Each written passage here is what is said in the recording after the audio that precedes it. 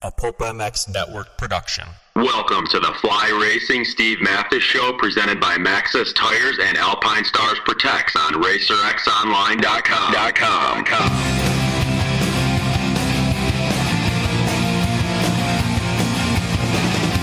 With your continued support of our sponsors, we have surpassed 1,000 podcasts delivered with over 7 million downloads. Click that Amazon banner on Pulp MX to help us out and donate via Patreon if it suits you. And as always, enrich your moto lifestyle by working with the sponsors who support us.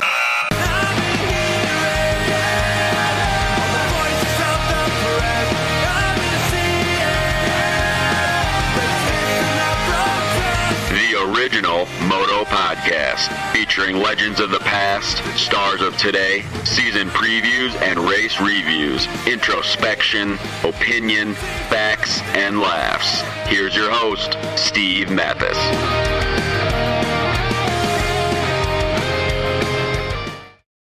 Welcome everybody to the Fly Racing Racer X podcast. This is the 450 Motocross review. You listened to the 250s the other day. Now we will take a look at the 450 class, what we think is going to happen, who's going to do what, who's not going to do what, and everything else that involved with the 450 class kicking off this weekend. Hangtown Lucas Oil AMA Pro Motocross Championships. Thank you, FlyRacing.com, for making this happen. Blake Baggett will probably win races in his Fly Racing gear this summer. WPS also a big part of the Lucas Oil Pro Motocross Championships. So there'll be a Fly display everywhere. If you're a dealer, Fly will take care of you at these races. Jason Thomas will personally fan you and deliver you food even. Thanks to FlyRacing.com. Please check them out on the web. Also, too, Matthes Tires and Alpine Stars. Couldn't do it without these guys. The MXST tire is coming out soon developed by Jeremy McGrath. You know that Matthes delivers the best tires for your bike, but did you also know Matthes offers high-quality tires for your car, your light truck, your trailer, your ATV, your mountain bike, and much, much more? Matthes Tires let you hook up, pull the whole shot, and beat the competition.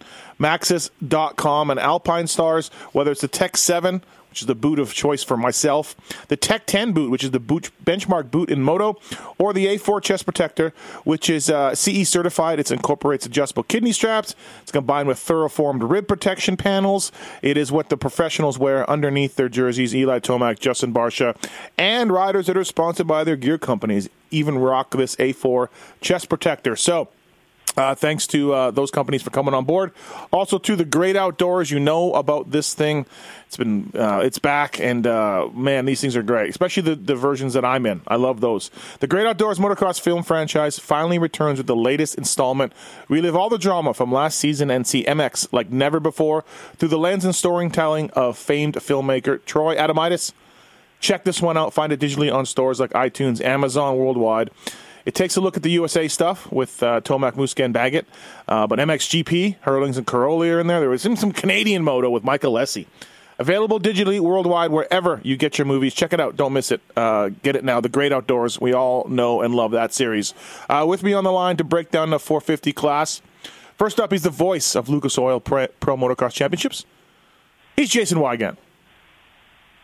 Yeah. A little more excited for outdoors still. I feel like I had to bring it. We did this in a 250 show. Yeah. Had to bring it here. Yeah. Also on the line, former top privateer in the sport, now working for Fly Racing, Jason Thomas. What's up, JT? It's not fair. I can't really follow that entrance from Weege. He's got the market cornered. But he is the voice of American motocross, so I guess that goes without saying. It's ridiculous. Speaking of great outdoors, were you ever in one, JT? I was not, no. Really? I was not, no. You and Frank are what the outdoors are all about. I'm too old. Missed my window. So you figured this is TGO 11. This is 2018. So I was in the twilight of my career when these things became popular. Well, I was all over one. It was fantastic. I got mic'd up and everything. It was great. Weege, I thought they came out in like 2002 or something. The first one. 2001, I think. No, maybe. Okay. Yeah, maybe.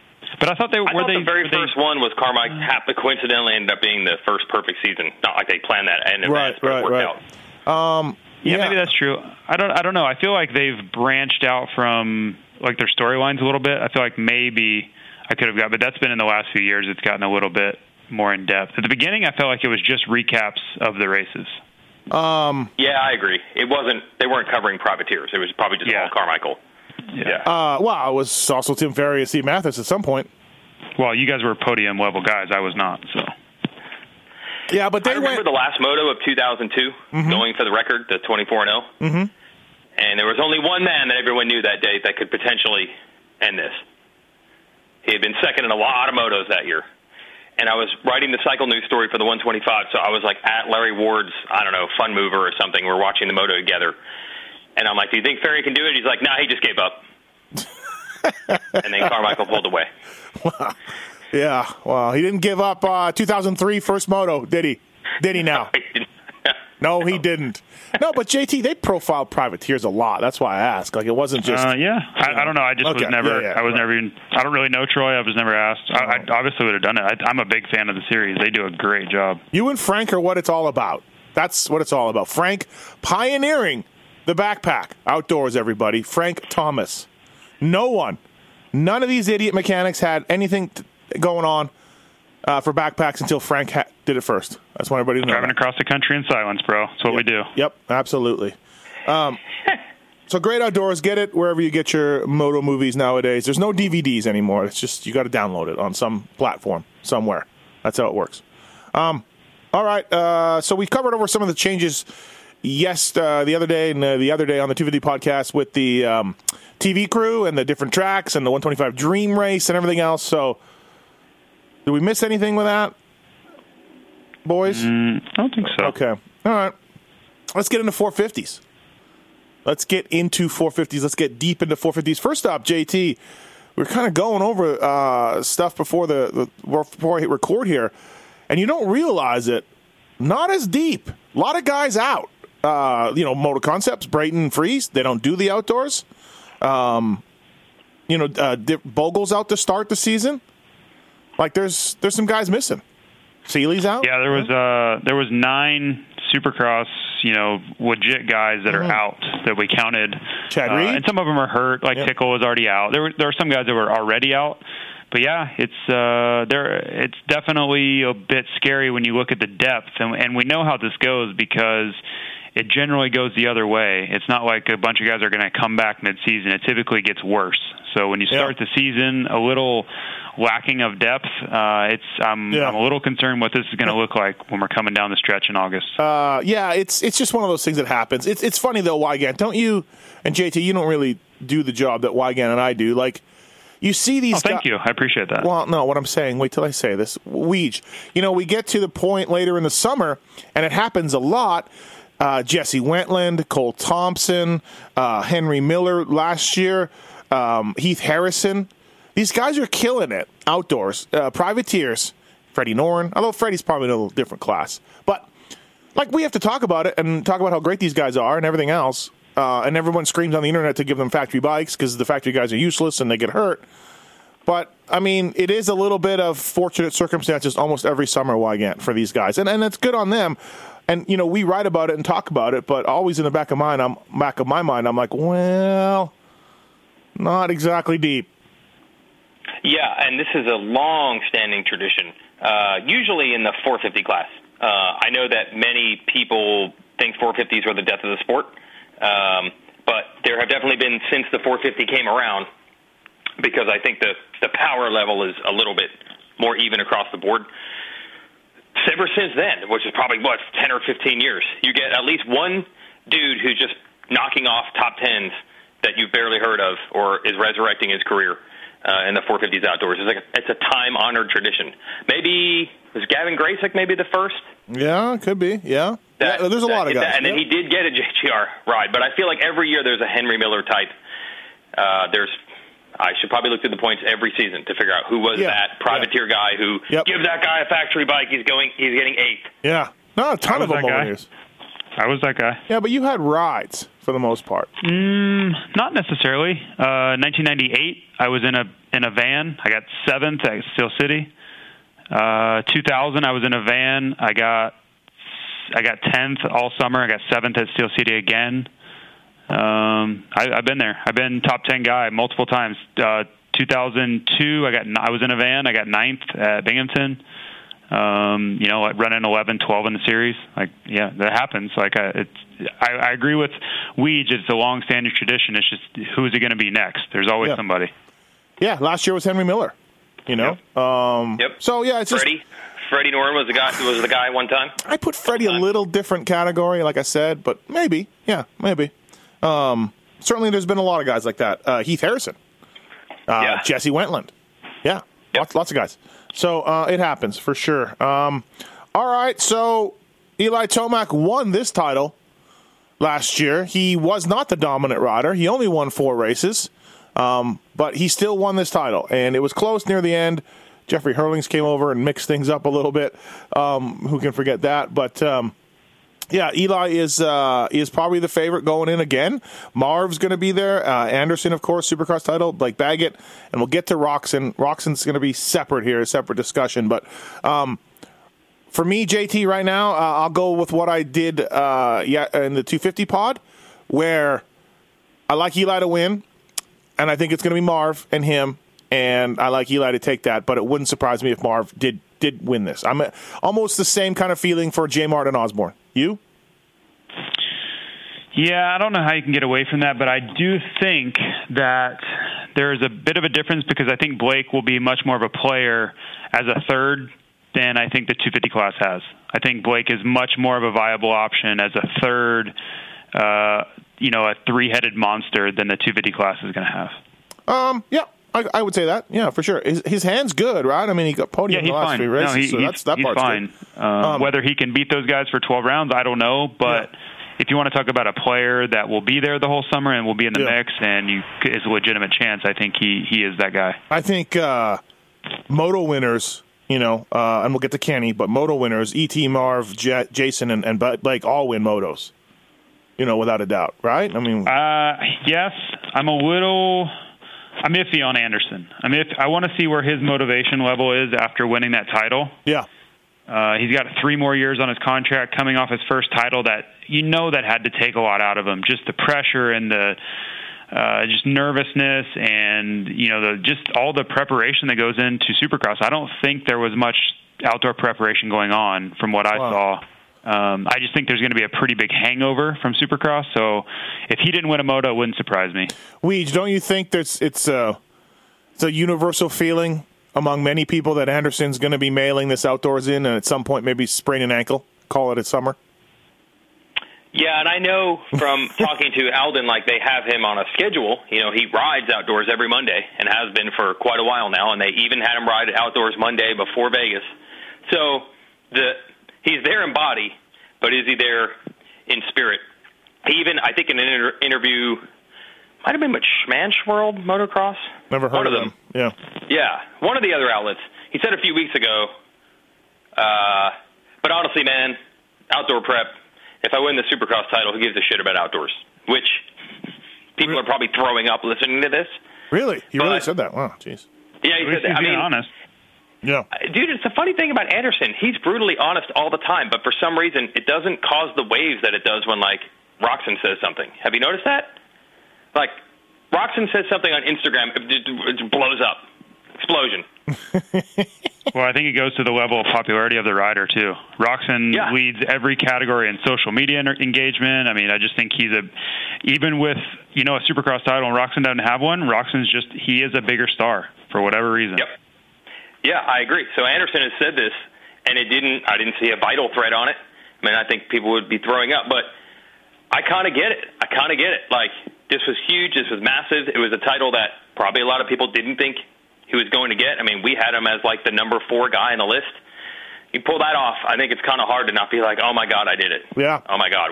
Yeah. And then to just push that aside 48 hours later and get back to work on something that's even harder. First couple rounds will tell the story. If he shows up and he's really fast like he was at the beginning of last year, then I think it starts to build and wait a minute, I can do this. But if he struggles at the first round or two. I'm old-fashioned, though. He needs to.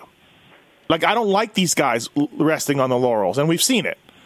If you want to be RV and Dunge and Tomac and Ricky and these guys, that's what what you do is you win outdoors. That's what you do. I think it's difficult though. I think it's tough for the guys that are in the Supercross chase right at the end, and they know that they're, a couple $1 million in their legacy and all this stuff rides on Supercross, I think it's really difficult to be good at the beginning.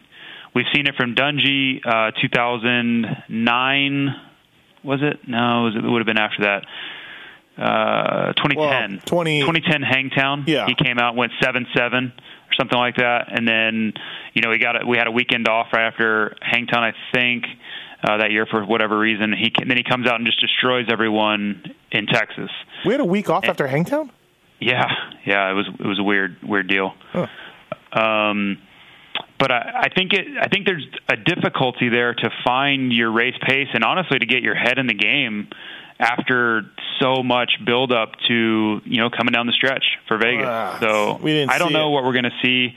He won. I want to say he won a moto at Glen Helen last year. He did. Anderson did. Yep, he did. Yep. So I just don't think we're going to see that high level performance right away. And much to what you both said, if it goes sideways early, I don't think that's going to bode well for where his motivation will be, 6 weeks from now. He also won a moto at Muddy Creek too.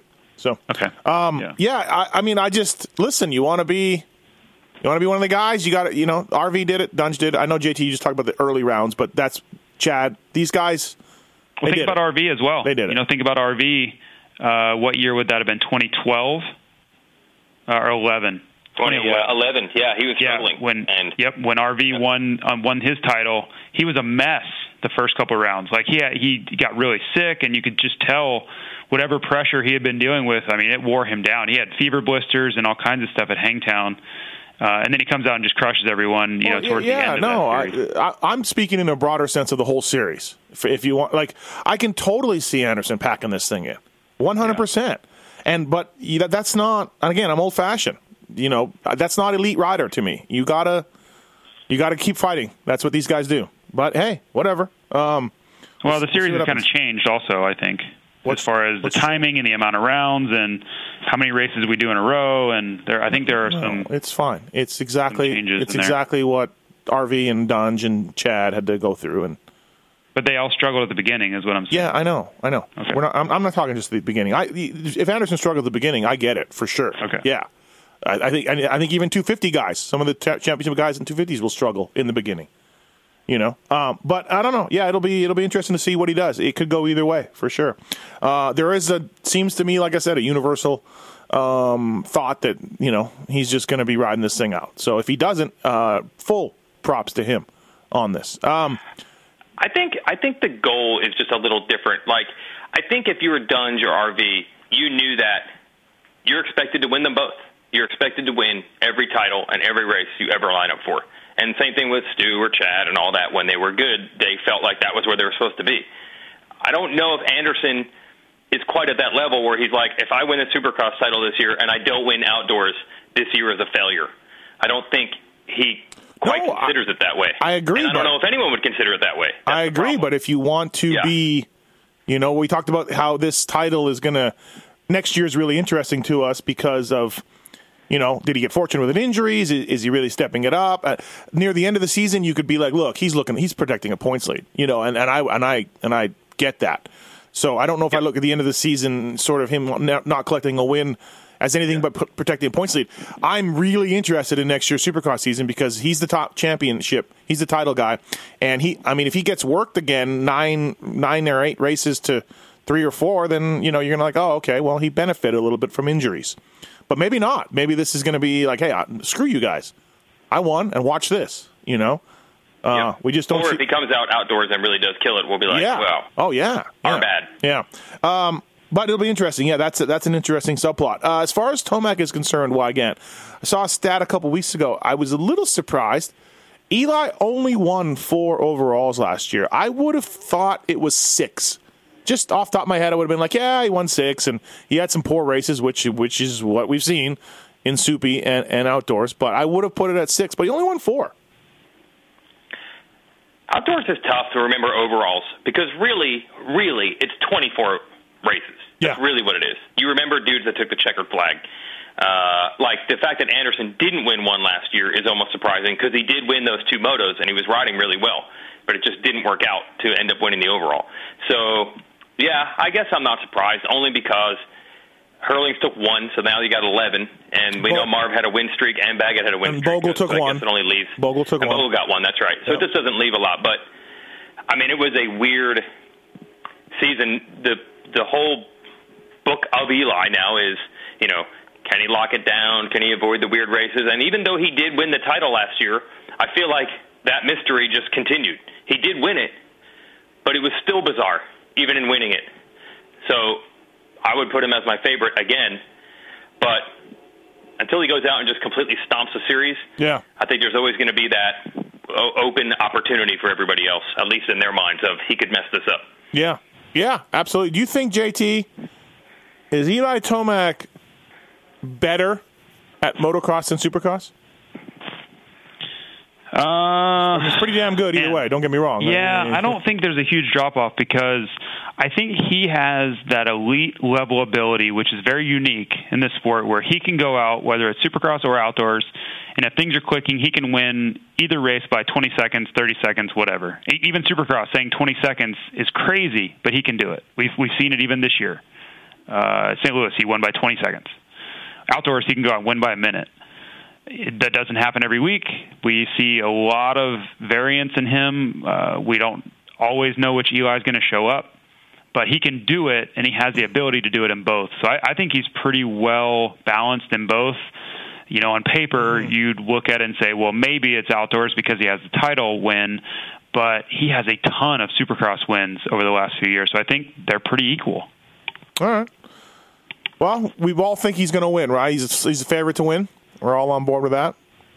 He is, but it's not as big of a favorite as I think most people would assume it is. More of a favorite than Supercross or less, in your eyes, before the season starts? I would say more because Roxon's out, Webb's out. There are just more injuries going into outdoors, and not that those guys would be favorites to beat him anyway. I just think he's only really, in my eyes, has to beat two people, which are Blake and Marvin. Right. If he can beat those two, the title's his. Let's talk about Roxon. You said he's out, JT, but I think he's planning on racing Hangtown still, unless you know something. Well, and yes, I have heard the same things, but on the level that I'm talking about, I don't see him being a real player yet. Yeah, this is Kenny is a two-time 450 motocross champion. He's better in motocross than supercross. I think we'd all agree with that, especially when you combine his GP experience. But Weege, this is going to be tough for Kenny. Everything we're hearing behind the scenes, and I think he even posted he still had some pain when he's riding. I've dug around a little bit. It doesn't seem like it's going great. It might be a while before we see the Kenny Roxon back up to speed. Well, yeah, even on the timeline, I think it's only been really a couple of weeks, maybe 3 or 4 weeks back on the bike.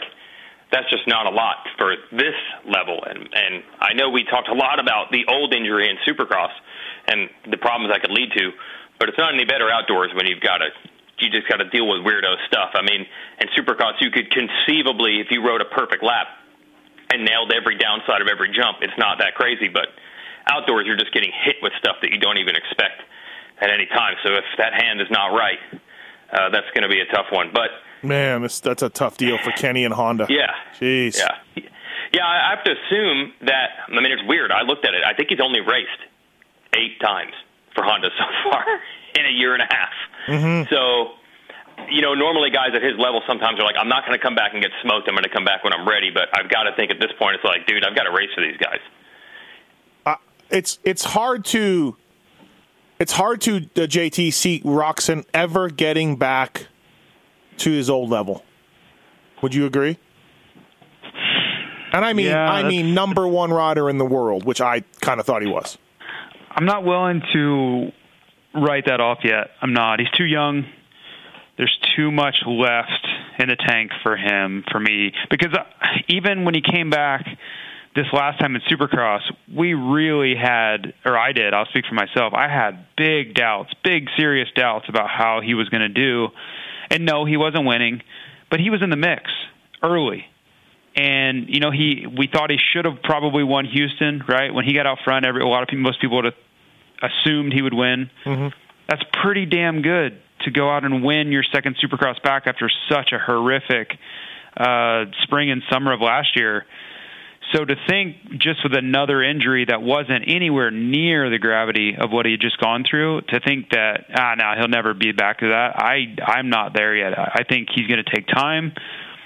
The biggest thing in this whole equation for him to get back there, though, is he's got to stay healthy for more than a couple months at a time. He needs a season or two, very Dungy-esque, where he's just putting seasons together and building base and getting stronger.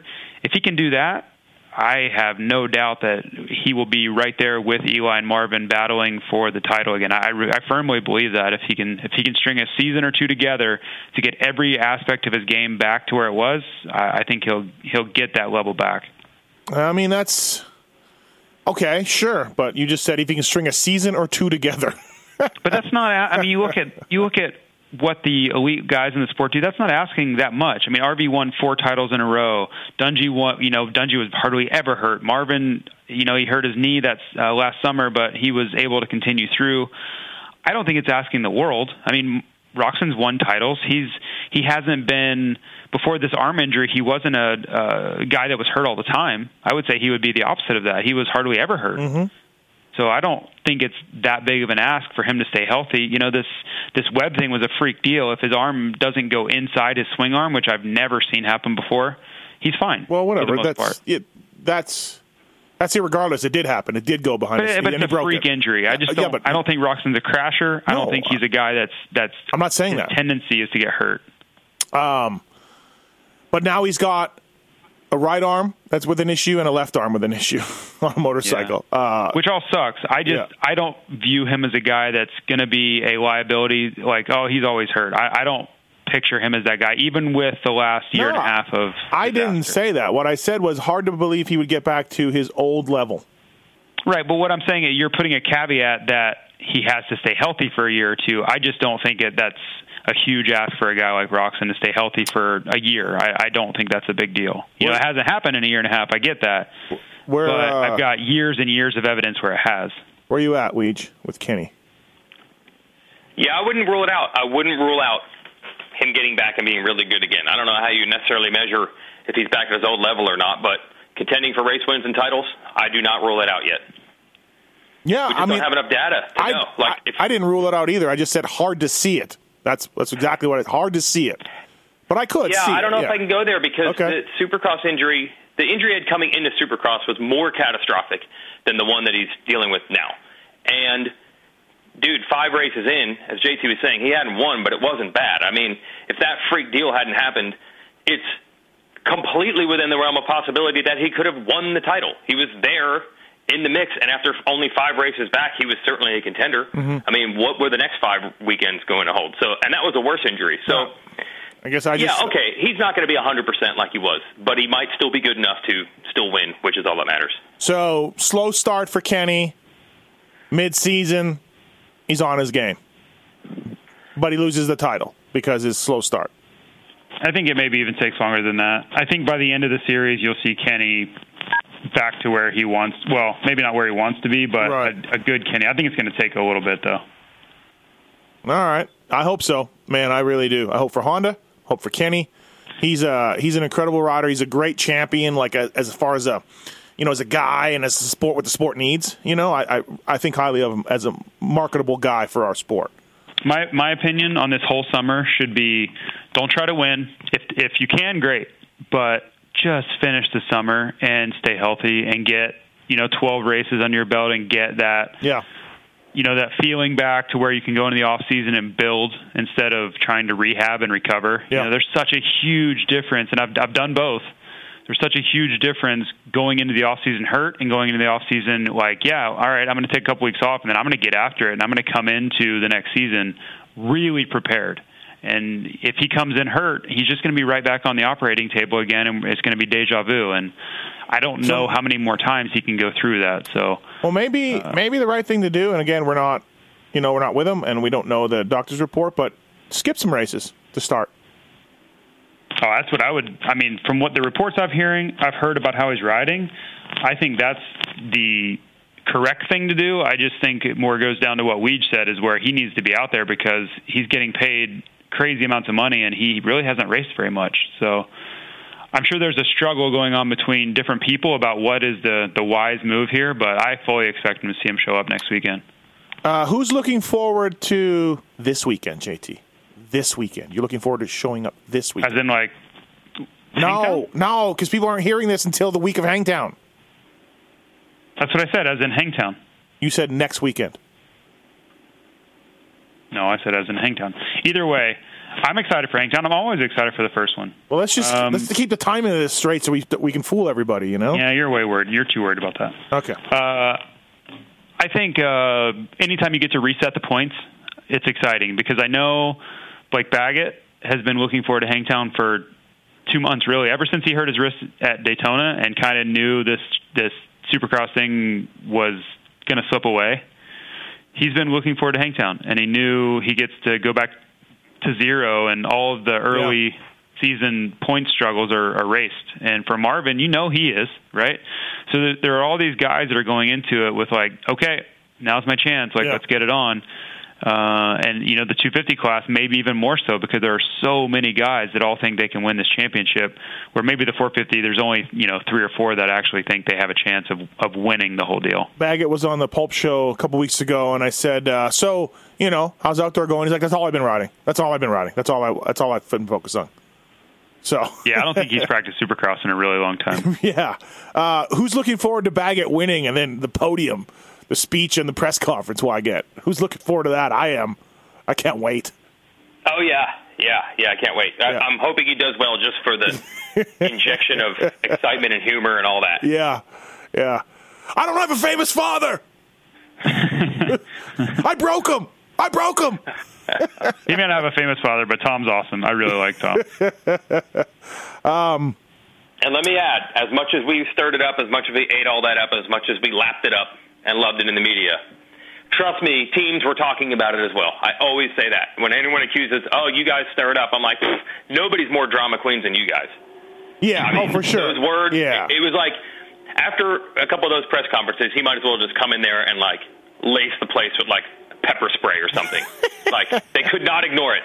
They could not go about their normal business. No, absolutely. But no, man, it'll be great to see Blake and see what he can do. And, yeah, man, I think he wins some motos. And stuff. I don't know if he's there for 24, though, but he'll be in the mix. I mean, last year, he only finished 2 points back of Marv. Yep. Marv had a couple bad races, of course. Cost him a lot of money, too. But, Marv had the bike problem in Tennessee, and then something happened at High Point. I don't remember, but he got 5 points. So hurt his knee. The knee. That's right. Yeah. But Baggett was right there. He had ran into the back of Anderson, which I'm impressed. I've asked Baggett his opinion on that over and over, and he does not go after Anderson on that one. But he, hurt his thumb there, and we never saw the same Baggett for the rest of the year. He hung in there, but it wasn't the same. All right. So that's it. I mean, the title's coming down to those 5 guys: E.T., Marv, Jason, Blake, and Kenny. Right? I mean, pretty much. I'm not willing to put Kenny in on that much pressure to be the title guy. I'm not. Right. It'll be. Are we anywhere on Barsha at all? Like, is Barsha in this conversation? Just because for the title? For me, no. He was. No. Not okay. He certainly had more outdoor results than Supercross results his whole career, but yeah, it'll be interesting. My next group of guys: Barsha, Dean Wilson, Weston Pike, Christian Craig. Maybe JG. I don't know exactly how ready JG is. I think though, and Bogle will be out for a little while. So he won a race last year, but I don't put him in that group at all. Do we put A-Ray in that group now? A-Ray's in that group, absolutely. Yep. No, but hey, so Pike will be good. Pike's always solid outdoors. Just a workhorse. He'll charge up. He'll by the time you've noticed it, the next thing you know, he goes from 10th to 5th or 10th to 4th or whatever. And then Barsha, Weege, I mean, what do you think? Actually, earlier in his career, I feel in the 250s, he was more successful in Supercross. I mean, he won 2 250 East titles and had some outdoor years that were just a wash. His last 250 year was good, and he was right there battling Baggett for the title. But I feel as he's gotten more mature, he's gotten better outdoors and hasn't improved as much in Supercross.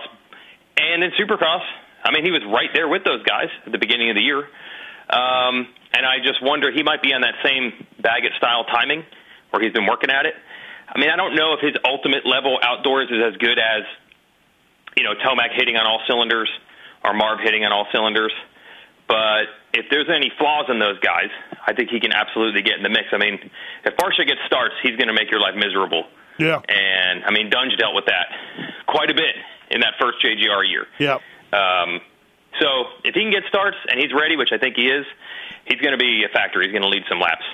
Do you put him, though, on that level? Like, did I miss it? I mean, is he... No, I don't. I see where you are. I see where you are with these two lists, and I think you're right. I don't see him just straight up 24 motos out-dueling Tomac, just being straight up faster, better, more consistent, or Marv or anyone on that list. If he does start winning motos, and like he did a few years ago, does he flip J-Bone off every time he goes by the manager's area? Dude, he's been crazy nice about everything. I mean, dude, he made amends with you. I think that pretty much says it all. And I'm the worst guy there is. I mean, let's face it. Powers would disagree.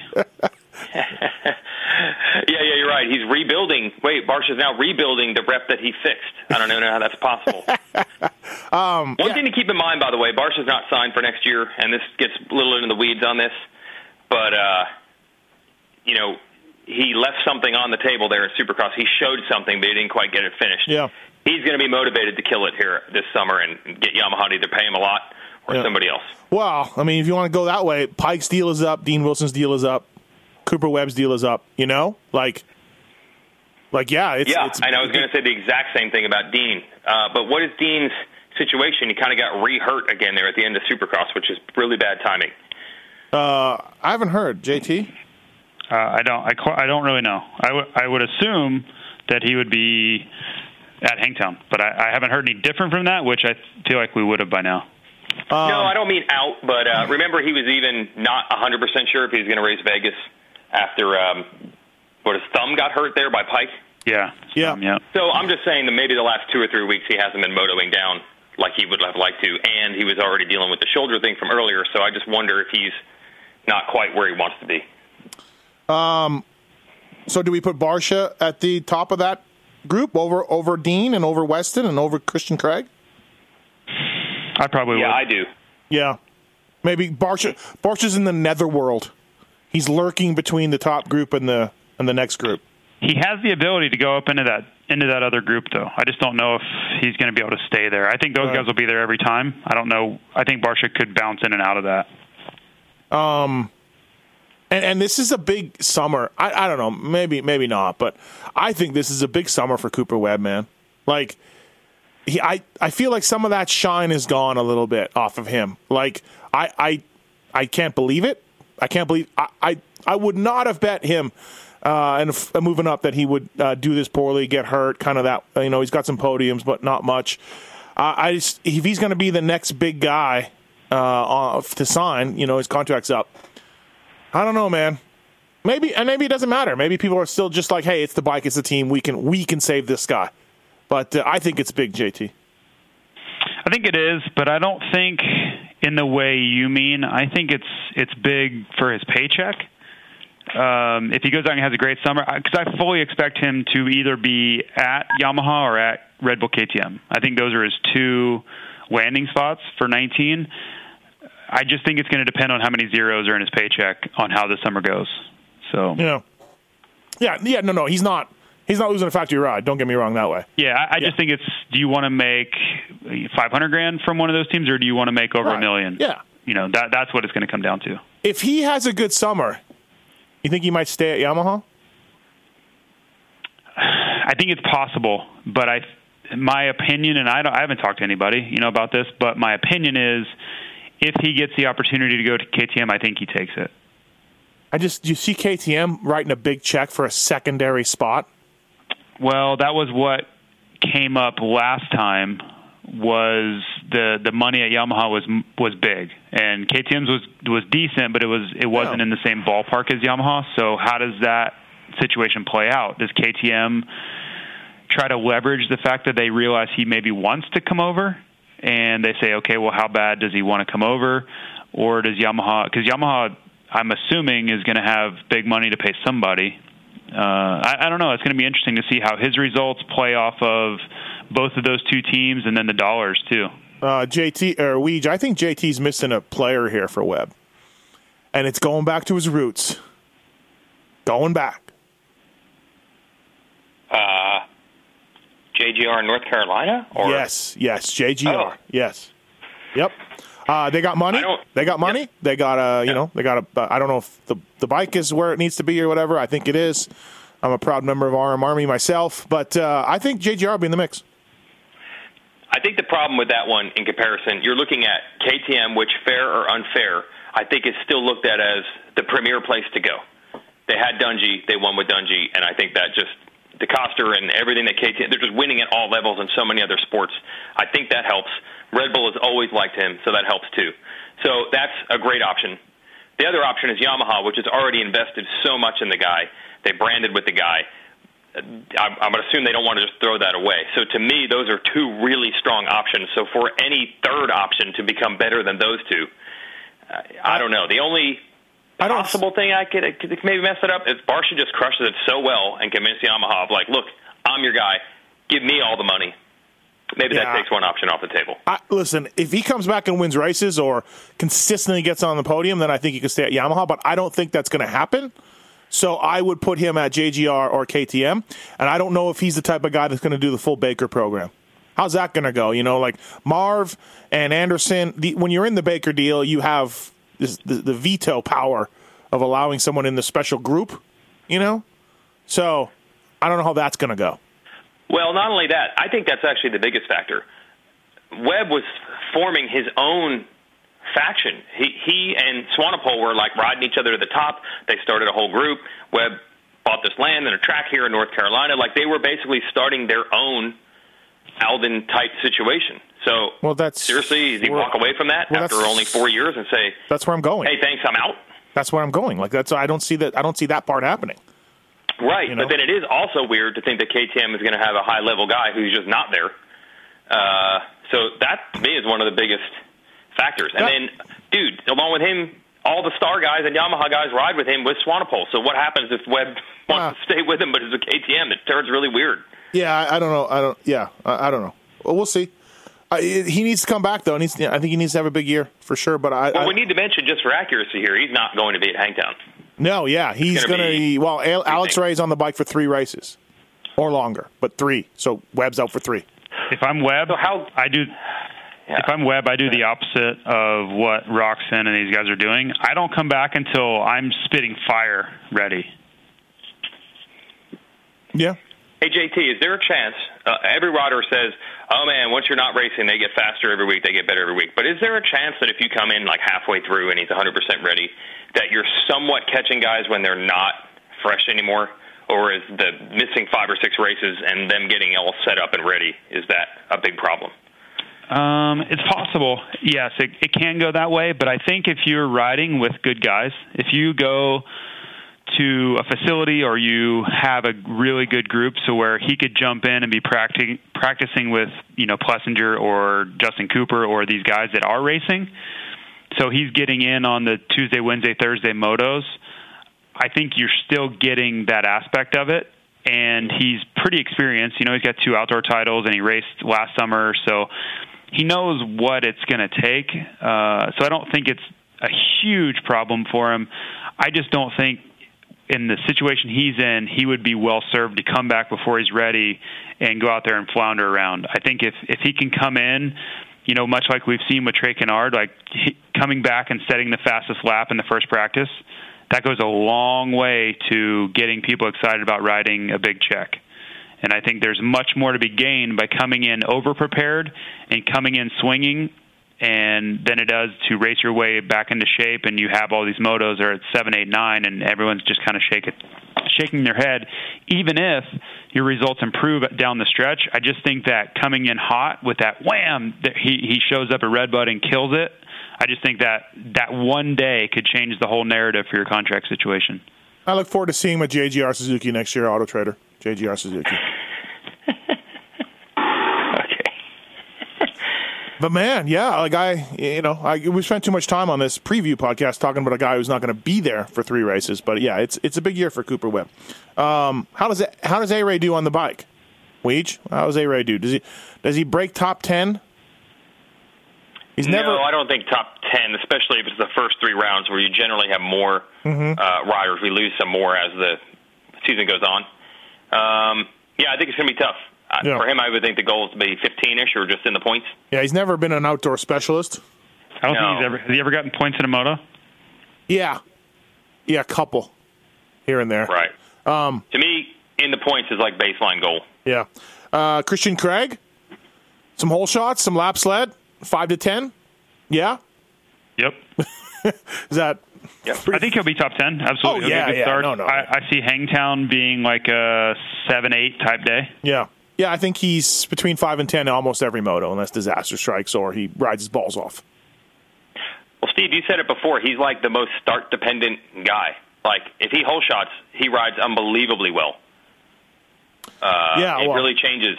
I mean, everybody's start-dependent to a degree. Yeah, that's what I was going to say. When he gets it. A lot of guys are start-dependent, for sure. I'm using your data. This was your theory. I think Cantrell does the same thing. Give them a good start. They ride really well. They get a bad start. They're kind of like, all right. They ride up or down to the level around them, I guess is a better way to put it. Hard to hard to see Bogle having the success he had last year, jumping in later. I really hope he does. His contract's up, obviously, but man, it's gone rough. It's like Justin Bogle's entire deal after he won Budds Creek just went south. But man, I hope he does well. We're looking for round 4 or 5 for him. So, but in the meantime, Phil is on the bike. Weege. Phil's going to kill it. Phil will kill. Phil has lots of motivation. Yeah. I think he's going to be good. I don't think you'll see him on a 250 like you guys do, but at any point. But I think he'll be good when he has a chance on the 450. 5 to 10? Yeah. Sure. JT? I'm going to say 1 moto inside the top 10, 1 moto out for Hangtown. Okay, well, sure. All right. You're basing this podcast a lot on Hangtown, JT. It's a season. Well, we do one of these. We do a review pod after every race, so I have the ability to adjust as we go. Oh, thank you. You're welcome. Josh Grant, status? Anyone? He finds out right before I'm trying to do the timing secrecy that you like. He will find out in the interim of this being recorded and him racing whether he is allowed to race Hangtown. Very good. But if he can't ride Hangtown, he's going to kill it at Glen Helen. Do we all believe that? Right? Yeah, I think so. He wants to race, so I think he's at the mercy of Kawasaki's wishes on that. Right. I've heard he was thinking about hanging it up this year. Like this is it for him. Either one of you guys hear that? I did not. Okay. But I don't know. Yeah. I haven't talked to him about it. I haven't talked to him either, but I heard he's been telling people like this is it. So we'll see. Benny Bloss, nice Vegas for Benny. 450 guy, outdoors, suits him better. What do we think? How many people can we cram inside the top 10? Yeah. No. And to that end, I think he's going to need, just like what happened here in Supercross and just like what happened with them outdoors the last couple of years, I don't know if you'll hear much from him or see much from him early, but he will suddenly be there as it starts to thin out. I mean, it's going to be tough to be top 10 in Hangtown. Yeah. JT, I know, is very focused on that. Yeah, but very you're going to be at like Millville or Unadilla or Washougal or something, and you're going to be like, damn, Benny's going for 4th. Right. He's killing it. Yes.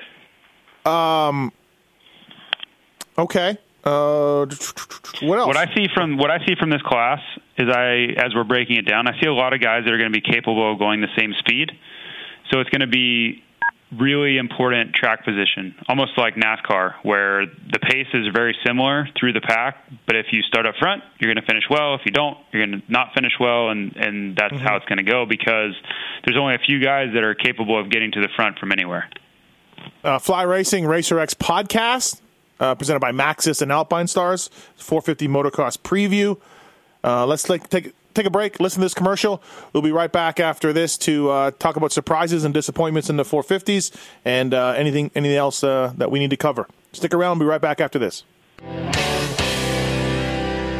Race Tech suspension and engines, people. PulpMX 18 is the code to save.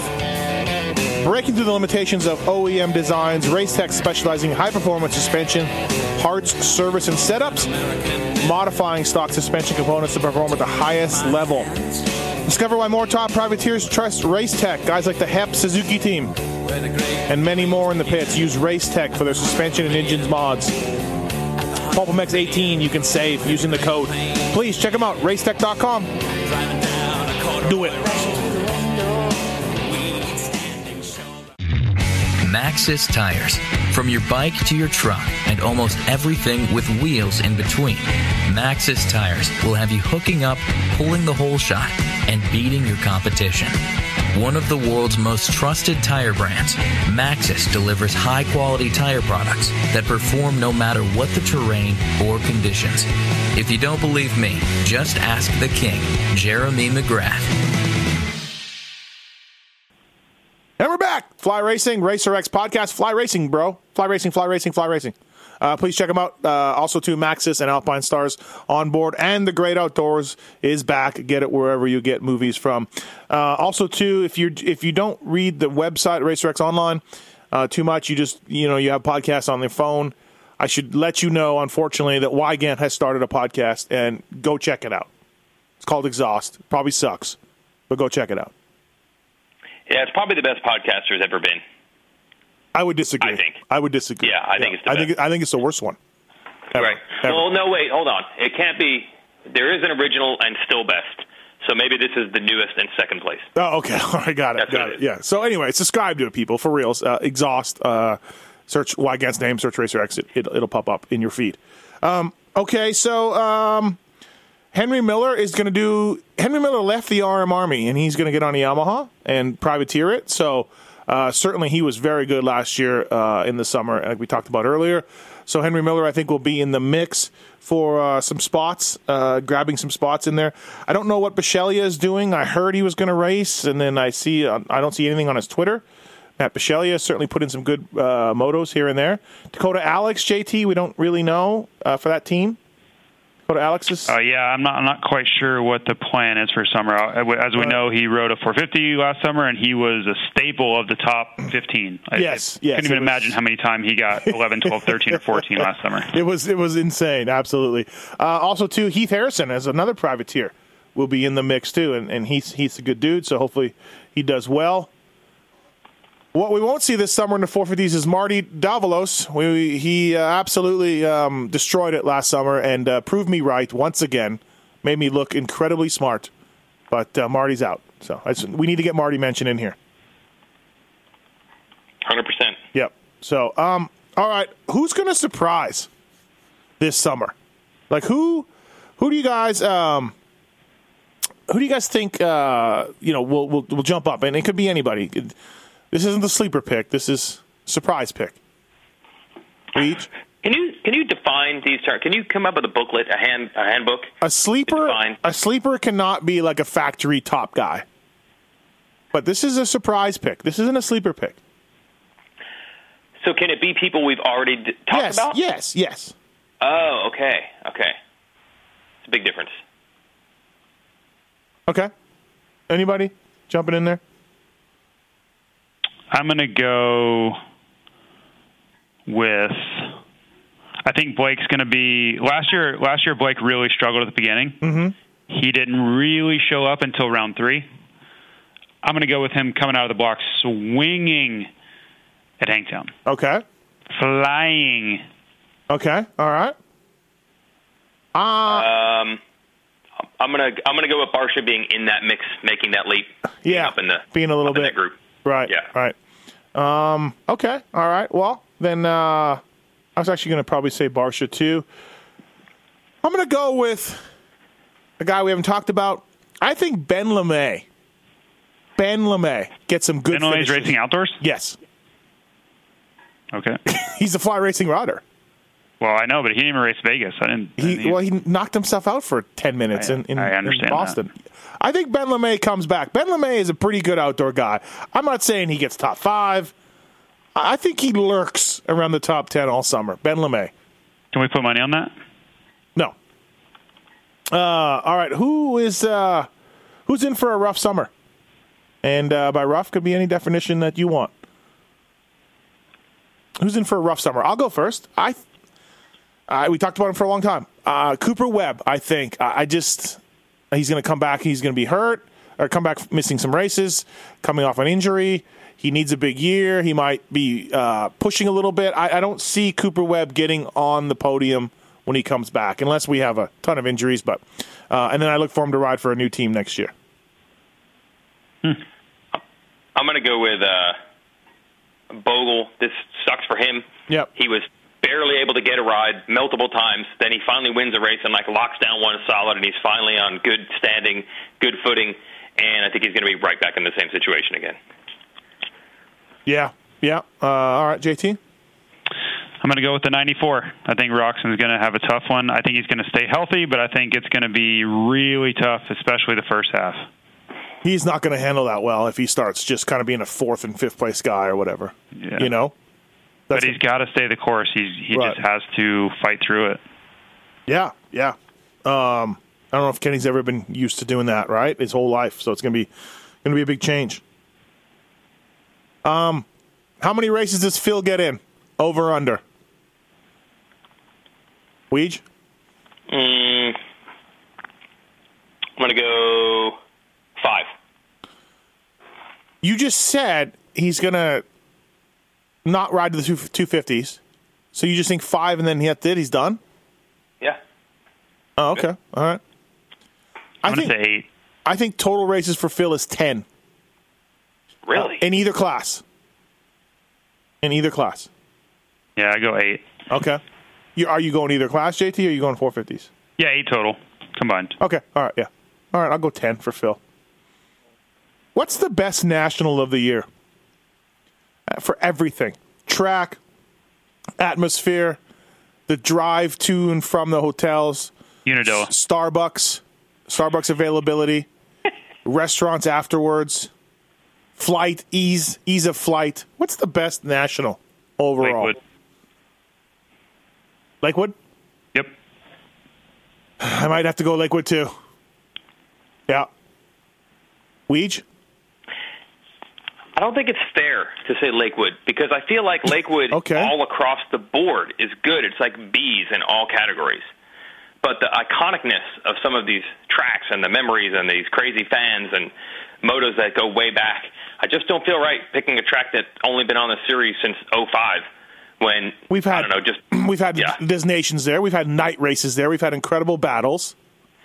I mean, what more do you want? Go to a place like Southwick and we're going to start making 3,000 jokes about Pat Botten and Dowd and Henry. Like, these tracks have these legacies built in. And it's awesome to have great access to the airport and hotels and all that, which is great. I love Colorado, but man, to put it at the top. It's great viewing. It's great viewing of the track in Colorado. It is.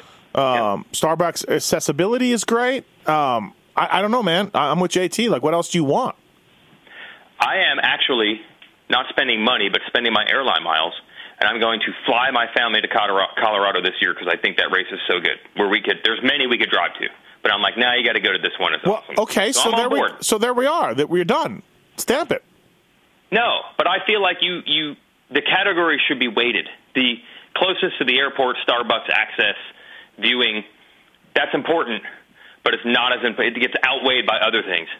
I already did this article on Pulp MX. I weighted all the nationals.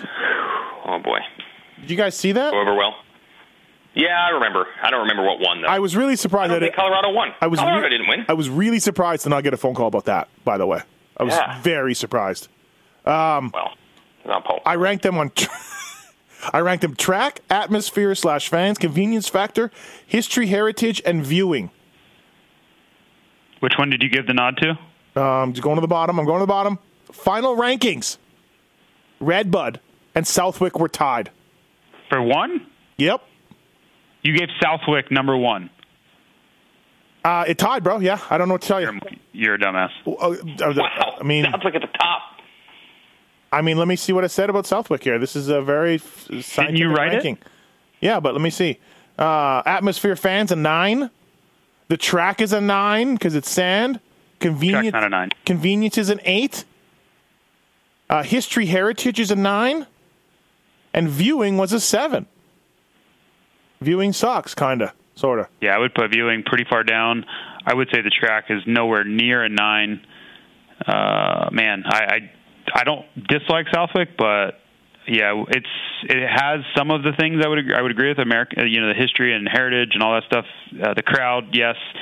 In the old days, when I think it's died down a little bit because Henry and Dowd aren't there anymore. But those guys standing behind the starting line yelling was amazing. Yeah. But that doesn't happen anymore. It's different. Well, I can't tie it for first. There's no way you could ever convince me of that. Okay, well, in my official rankings, it was tied for first with Redbud. Redbud, no problem. Lakewood was I'm all in on that. Lakewood was third, tied for second. I would give Lakewood the nod to tie with Redbud. All right, Weege, we're waiting on your answer. We've discussed this topic enough. My God. I don't know. Millville's far from the hotels, but that track is awesome. Best track of the series. Yeah. By far. I'm just saying, I agree that in more categories, Colorado is good, but best track of the series, the track itself, you have to weight that category. You're not weighting the categories. Okay. Hotel access and how good the track are not equal. I don't know. I think so. Millville's sweet. Yeah. No, Millville's awesome. Okay. All right. Anything else, boys? We're trying to get an answer from Phil on how many races he thinks he's going to do. He said Steve just asked him if he's going to drop to the 250s. So here we go. We're going to wait on the answer. Yeah. Phil is stuck in traffic and texting. Probably going to rear-end somebody. I said, Phil, do you think you will drop down to 250s if someone gets hurt? And he said, the press release says selected races when we asked him how many. So, all right. What else? While we're waiting for Phil to answer. I think that's it. You got to go? Yeah, I got work to do.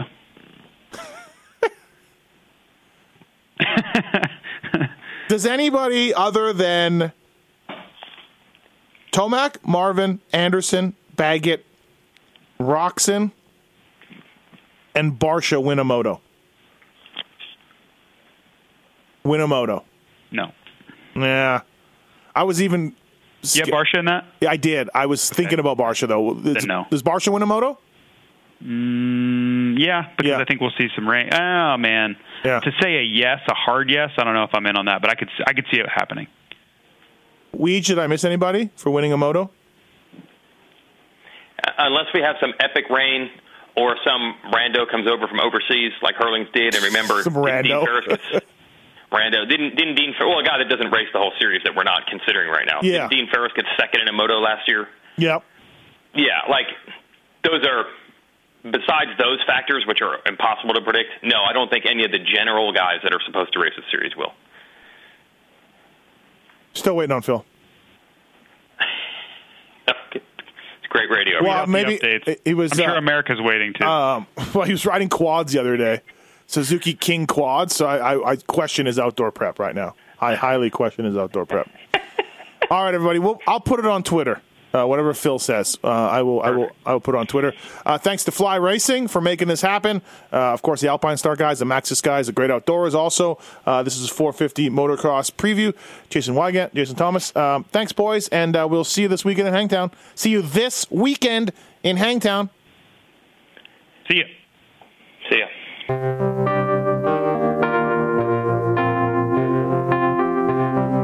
Thanks for listening to the Fly Racing Steve Matthes Show.